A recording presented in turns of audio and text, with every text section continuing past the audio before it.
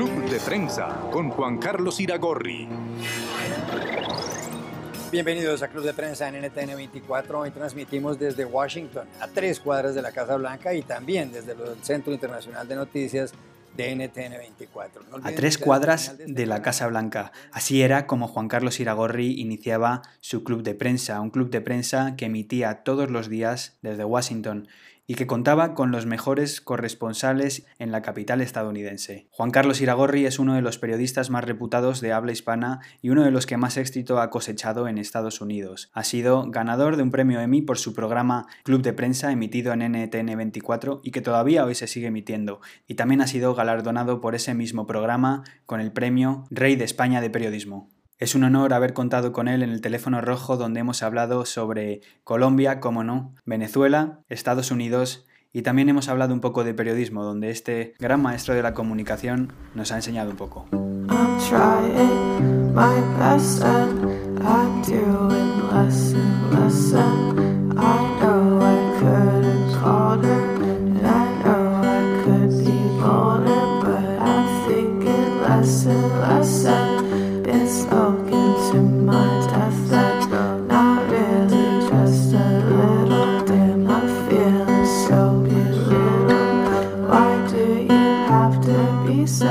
Pues muchísimas gracias por estar con nosotros, Juan Carlos. Es un honor tenerte aquí en mi podcast. Pues Ignacio, muchísimas gracias. Al contrario, yo soy quien está agradecido. Bueno, para mí es un honor. Voy a empezar preguntándote, porque bueno, sabes que aquí trato yo temas de política internacional, y quiero preguntarte, porque como eres colombiano, quiero preguntarte por Colombia y quiero saber cómo se encuentra en estos momentos el proceso de paz.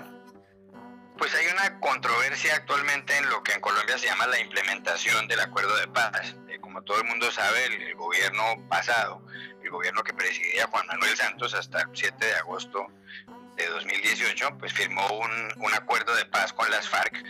Ese acuerdo lo firmaron y posteriormente hubo un plebiscito en el que ganó el no. La mayor parte de los ciudadanos pues no estuvieron de acuerdo con lo que se firmó inicialmente. Luego hubo unos cambios a ese acuerdo de paz que fue ratificado por el Congreso de la República y se firmó un segundo acuerdo que es el que está vigente.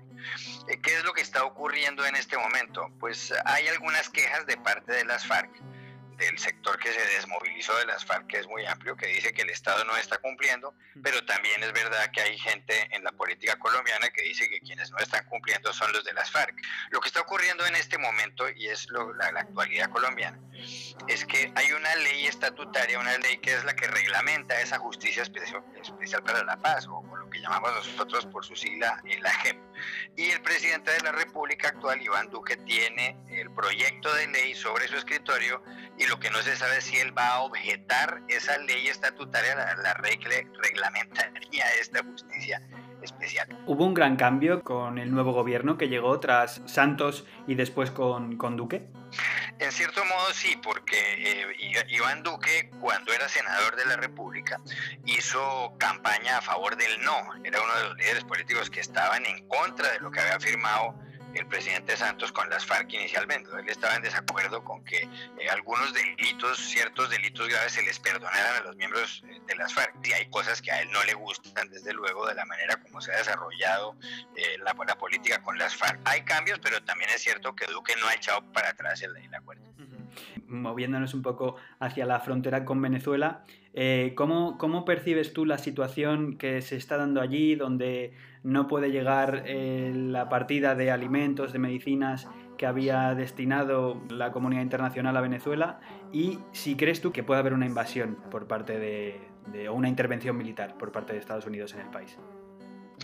Han llegado varias toneladas de ayuda humanitaria a Colombia, a la frontera con Venezuela. Colombia tiene una frontera con Venezuela de más de 2.000 kilómetros. Y la ayuda ha llegado esencialmente a Cúcuta. Cúcuta es la capital del departamento de Norte de Santander, en el noreste de Colombia. Pero la frontera está cerrada y el presidente Nicolás Maduro impide que la ayuda humanitaria entre a Venezuela. Supone que el próximo día 23... la oposición encabezada por el presidente interino venezolano Juan Guaidó quiere armar una especie de cadena humana para que pueda entrar la ayuda.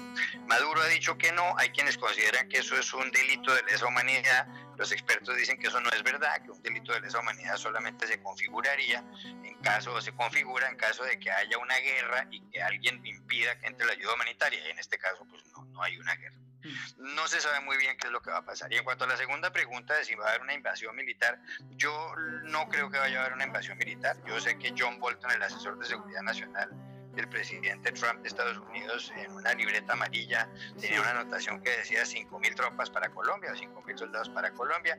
Yo creo que esa era una cosa intencional, pero a mí no me cabe en la cabeza que vayan a invadir un país como Venezuela, de modo que eso yo creo que sería algo realmente descabellado que pudiera haber una intervención. ¿Cree que Maduro puede seguir en la presidencia? Eso es una pregunta muy difícil de contestar, porque muchas veces se ha dicho que Maduro está a punto de caerse, pero no se cae. Yo creo que la única manera como Maduro dejaría el poder sería si las fuerzas militares se le voltean, si lo traicionan. Porque por lo demás él tiene el respaldo de Rusia, tiene el respaldo de la China, tiene el respaldo de Cuba. Es verdad que tiene en contra muchísimos países, los del Grupo de Lima, que son varios países latinoamericanos, donde están Chile y Perú y Colombia y demás, pero yo no sé si él pueda permanecer mucho más tiempo ahí. La crisis económica es monumental, le han bloqueado muchísimas cuentas internacionales, incluso en Estados Unidos, cuentas de compañías como PDVSA, que es la petrolera venezolana, y fuera de eso Maduro tiene un porcentaje muy alto de la población en contra, pero la gente ya no sale a las calles a protestar porque a la gente le da miedo pues de que la maten, de que en enfrentamientos puedan matarla. No se sabe muy bien qué va a pasar. Hay quienes dicen que se va a caer mañana, otros dicen que va a durar 2 años más, y yo creo que es muy arriesgado aventurarse a dar una respuesta.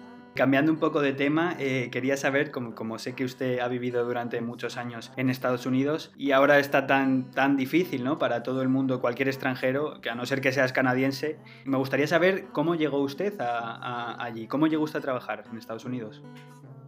No, yo he vivido en Estados Unidos porque soy corresponsal extranjero, corresponsal de prensa, con lo cual tengo una visa de tipo I, que son las visas que les dan a los periodistas que vienen, que entran y salen de Estados Unidos o que pasan temporadas en Estados Unidos. De modo que esa es la forma como he llegado acá. Si la gente hace los trámites legales para entrar a Estados Unidos, pues entra con facilidad. Ahora con la presidencia de Donald Trump ponen algunas trabas adicionales.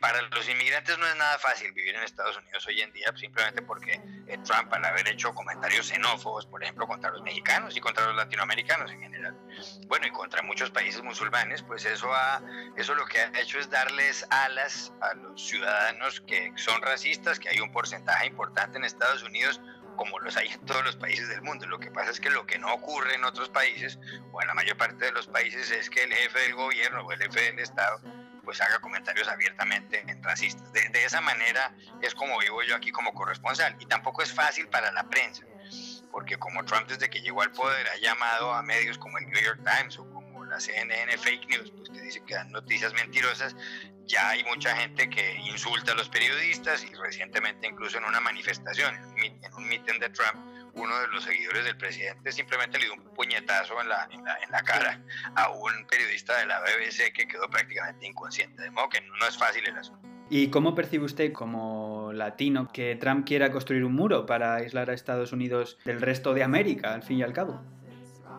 Yo creo que no tiene sentido por una razón muy sencilla, y es porque según todas las estadísticas y todos los estudios, hoy en día la inmigración desde México es prácticamente negativa. Hay en ocasiones momentos en los que más personas van de Estados Unidos a México que las que vienen de México a Estados Unidos, de manera que poner un muro para pararlos ahí pues no tiene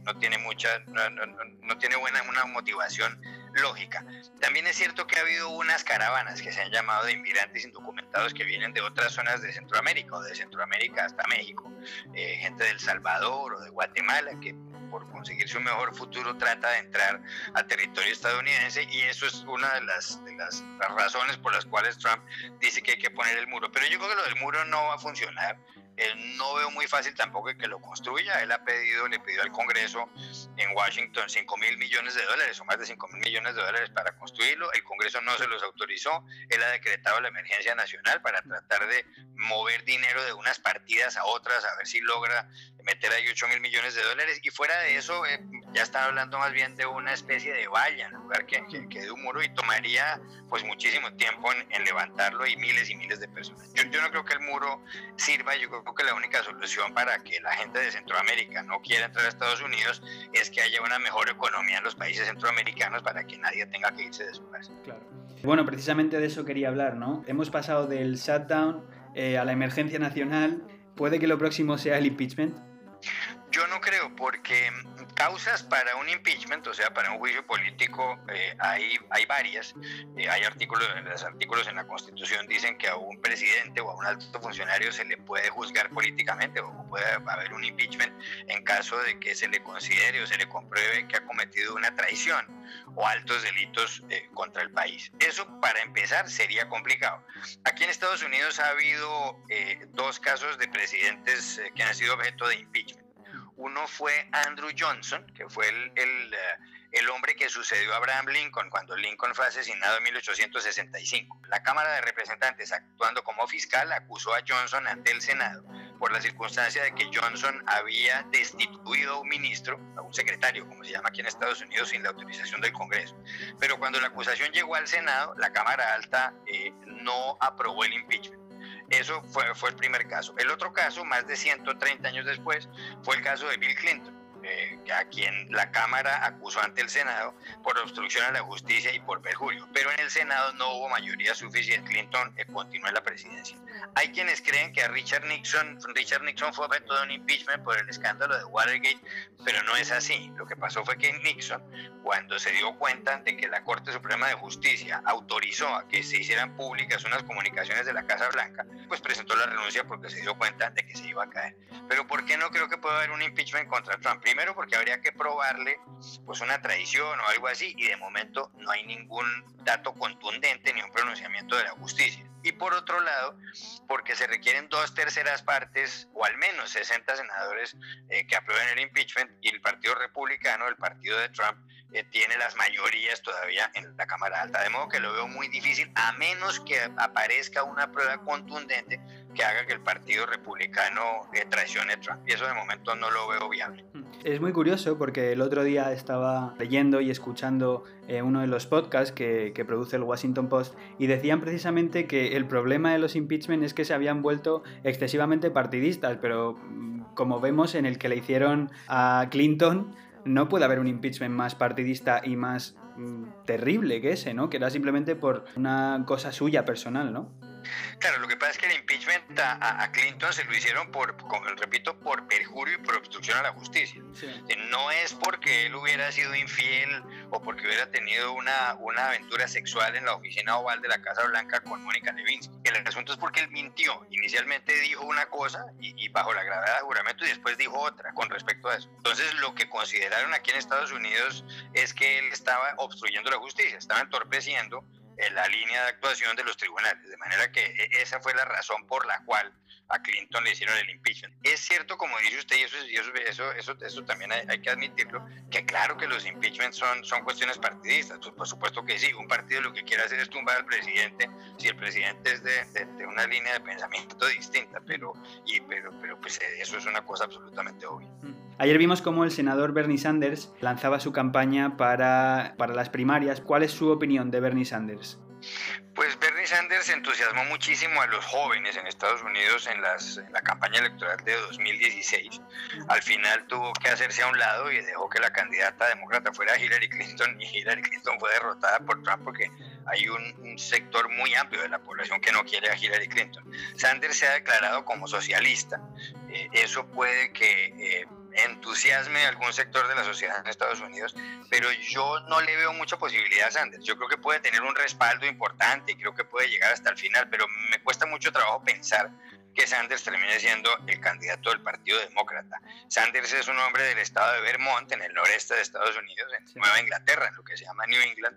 Es un hombre muy liberal, tiene una ideología muy interesante, además, que seguramente en Europa tendría mucho respaldo en ciertos sectores socialistas, pero en Estados Unidos lo pueden ver muy radical. Y a mí me parece que a Trump le conviene que el Partido Socialista se escore, como decía en España, se vaya más a la izquierda, con gente como Alexandria Ocasio-Cortez, la representante de la Cámara de origen hispano, que es una sensación en las redes sociales, tiene más de 3.100.000 seguidores en su cuenta de Twitter, uno de sus videos lo han visto casi 40 millones de personas. Pero yo pienso que si se va muy a la izquierda el Partido Demócrata, y si se manifiesta abiertamente socialista, habrá un sector muy amplio, un segmento muy amplio de la clase media estadounidense que no votará por ellos, sino más bien por el Partido Republicano. Hay que tener en cuenta una cosa, Trump es un hombre lleno de escándalos y dice barbaridades muchas veces, y es un hombre extremista, y algunos lo llaman xenófobo, homófobo, todo lo que uno quiera, pero Trump les rebajó los impuestos a las empresas en un 15%, y por esa razón hay mucho empresario que apoya a Trump a pesar de que no está de acuerdo con las cosas que él dice normalmente. Le quería también preguntar por el periodismo. ¿Y cómo percibe usted la situación a nivel mundial que vive esta profesión? Pues me parece que el periodismo está atravesando por una etapa, por horas bajas, como dirían en España. Me parece que hay una crisis económica muy seria en los medios de comunicación. Por un lado, la caída de la publicidad y desde la llegada de Internet pues ha sido un revés, ha constituido un grave revés para la prensa. En algunos medios de comunicación en Colombia, por poner un ejemplo, la publicidad se ha caído en los últimos 4 años un 60%, casi un 70%. En Estados Unidos han desaparecido muchísimos periódicos. A comienzos de los años de la década del 2000 en Estados Unidos había 400.000 periodistas, hoy hay 100.000, me refiero a puestos de trabajo. Y lo que está quedando en pie, los que están quedando en pie son los grandes medios de comunicación. El periódico de New York Times el año pasado ganó en su edición digital, atención, casi $800 millones. Y eso es una gran novedad, pero es un periódico que puede invertir en muy buen periodismo. Y además no le ha venido mal al New York Times, tampoco le ha venido mal al diario The Washington Post, que es un gran periódico aquí, el hecho de que Trump esté en la presidencia, porque está la gran prensa ejerciendo su principal función, que es fiscalizar al poder. De manera que el periodismo, en términos generales, creo que está mal. En España han perdido el empleo miles y miles de periodistas. Los grandes medios de comunicación, o muchos medios de comunicación, no hacen dinero, sino que pierden. De manera tal que ve uno el periodismo pues muy maltrecho. Y no hay manera, nadie ha encontrado la fórmula para hacer dinero en las ediciones digitales, salvo el New York Times, y repito, parece que el único remedio, y el Washington Post también, por poner un ejemplo, es invertir mucho en el periodismo, pagar buenos salarios y hacer muy buen periodismo, pero no hay dinero para tanto. Yo creo que es un momento muy grave para el periodismo. Y para rematar, ha habido escándalos como el de la revista Der Spiegel en Alemania, en donde se demuestra la propia revista que uno de sus reporteros estrella, pues lo que hacía era mentir. De manera que, pues me parece triste, por una parte, y por otro lado me parece triste porque creo que nunca ha sido tan necesario el buen periodismo como ahora para hacerle frente al poder, para hacerle un contrapeso, para fiscalizar. Sí, pero es muy curioso, volviendo a esto que ha dicho usted de que a medios como el New York Times y el Washington Post les ha interesado que Trump llegase al poder. Ayer en el vídeo del lanzamiento de la campaña de Sanders, Bernie Sanders atacaba directamente a Amazon, que es la dueña del Washington Post. O sea que, ¿cuál es la situación ahora del Washington Post? Un periódico abiertamente progresista. ¿Qué es lo que usted cree que va a hacer el Washington Post a la hora de hablar de Bernie Sanders? No, yo creo que el Washington Post tiene que hacer lo que ha venido haciendo también con Trump, que es simplemente contar la verdad. Una de las soluciones que tienen muchos medios de comunicación en el mundo es tener un dueño rico. En España eso puede sonar un poco extraño, pero la verdad es que en España también muchos medios de comunicación son propiedad de los bancos. Sí. Muchos medios de comunicación tienen participación de Telefónica o del Banco Santander, no sé si del BBVA, pero no sé si de la Caixa, pero tienen participación de fondos de inversión, de manera que estamos hablando exactamente de lo mismo. Y aquí en Estados Unidos muchos periódicos, ha pasado con Los Angeles Times y con otros diarios importantes, han vuelto a ser adquiridos por personas que tienen dinero. Entonces, ahí, ¿cuál es la solución? Si una persona, como ocurría con las grandes familias en América Latina que compraban los periódicos o fundaron periódicos, si una persona con mucho dinero compra un medio de comunicación, respeta la independencia editorial del medio y el medio hace muy buen periodismo, pues a eso no le puede ver uno nada malo, con la condición, eso sí, de que el periódico, cuando vaya a escribir sobre las empresas de su propietario, pues diga que forma parte de ese conglomerado empresarial. El Washington Post, cuando escribe un artículo sobre Jeff Bezos, sobre la vida personal de Jeff Bezos, sí, o sobre las actividades empresariales de Jeff Bezos, dice: este periódico es propiedad del señor Jeff Bezos. Y en ese sentido, cuando uno le dice la verdad al lector, al oyente o al televidente, creo que salva toda responsabilidad y está siendo sincero y está siendo franco. Una de las posibilidades para la prensa en el futuro es conseguir personas de dinero que quieran financiar el buen periodismo. Y para quien no lo crea, yo estoy seguro de que al señor Jeff Bezos le han llovido propuestas de medios de comunicación franceses, ingleses, alemanes, españoles, para que por favor los compre, como ha ocurrido con el periódico de Washington Post. No debe ser fácil para el Post, que sigue siendo un grandísimo periódico y que tiene como director a uno de los mejores periodistas del mundo, que es Marty Baron, el hombre que protagonizó la película Spotlight, cubrir a Jeff Bezos. Pero hasta el momento creo que no han tenido ningún problema. Han contado la verdad y yo como lector me siento tranquilo. La verdad que es bastante esperanzador que alguien como usted piense que hay medios todavía que pueden mantenerse independientes, ¿no? Y contando la verdad. ¿Piensa usted que hay un exceso de periodistas y una escasez de medios? Porque incluso hasta un programa como el suyo de NTN24, el programa que usted fundó, Club de Prensa, está en serio riesgo ahora mismo, ¿no?, de desaparecer. Pues no sé si vaya a desaparecer. Yo hacía un programa Club de Prensa, que es un programa que fundé hace casi 8 años en Washington, donde iban los mejores corresponsales hispanohablantes, iban muchísimos españoles. Un programa donde se hablaba de las noticias del día en el mundo en directo, a 3 cuadras de la Casa Blanca, o a 3 calles, como dirían en España, y por el cual pues nos ganamos el Premio Rey de España de Periodismo, un Premio Emmy, un Premio Simón Bolívar en Colombia, que es un premio muy famoso y demás.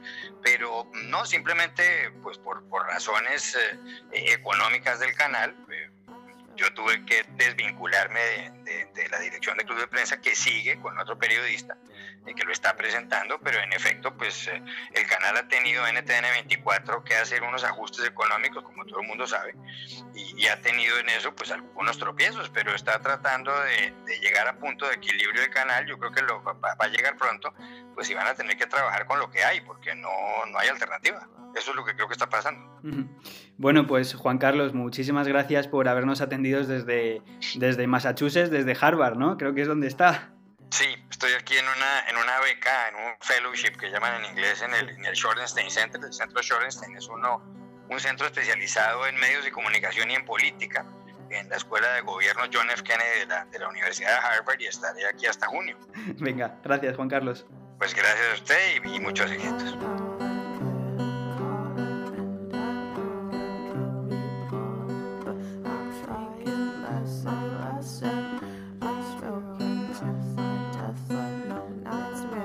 Esto es todo por hoy en el Teléfono Rojo. Muchísimas gracias a Juan Carlos Iragorri por participar y por haber puesto tantas facilidades para poder llevar a cabo esta entrevista. Nos vemos en la próxima. Os quiero decir que también me podéis seguir en redes sociales, @OOHTofu en Twitter. Un saludo de Ignacio Fernández.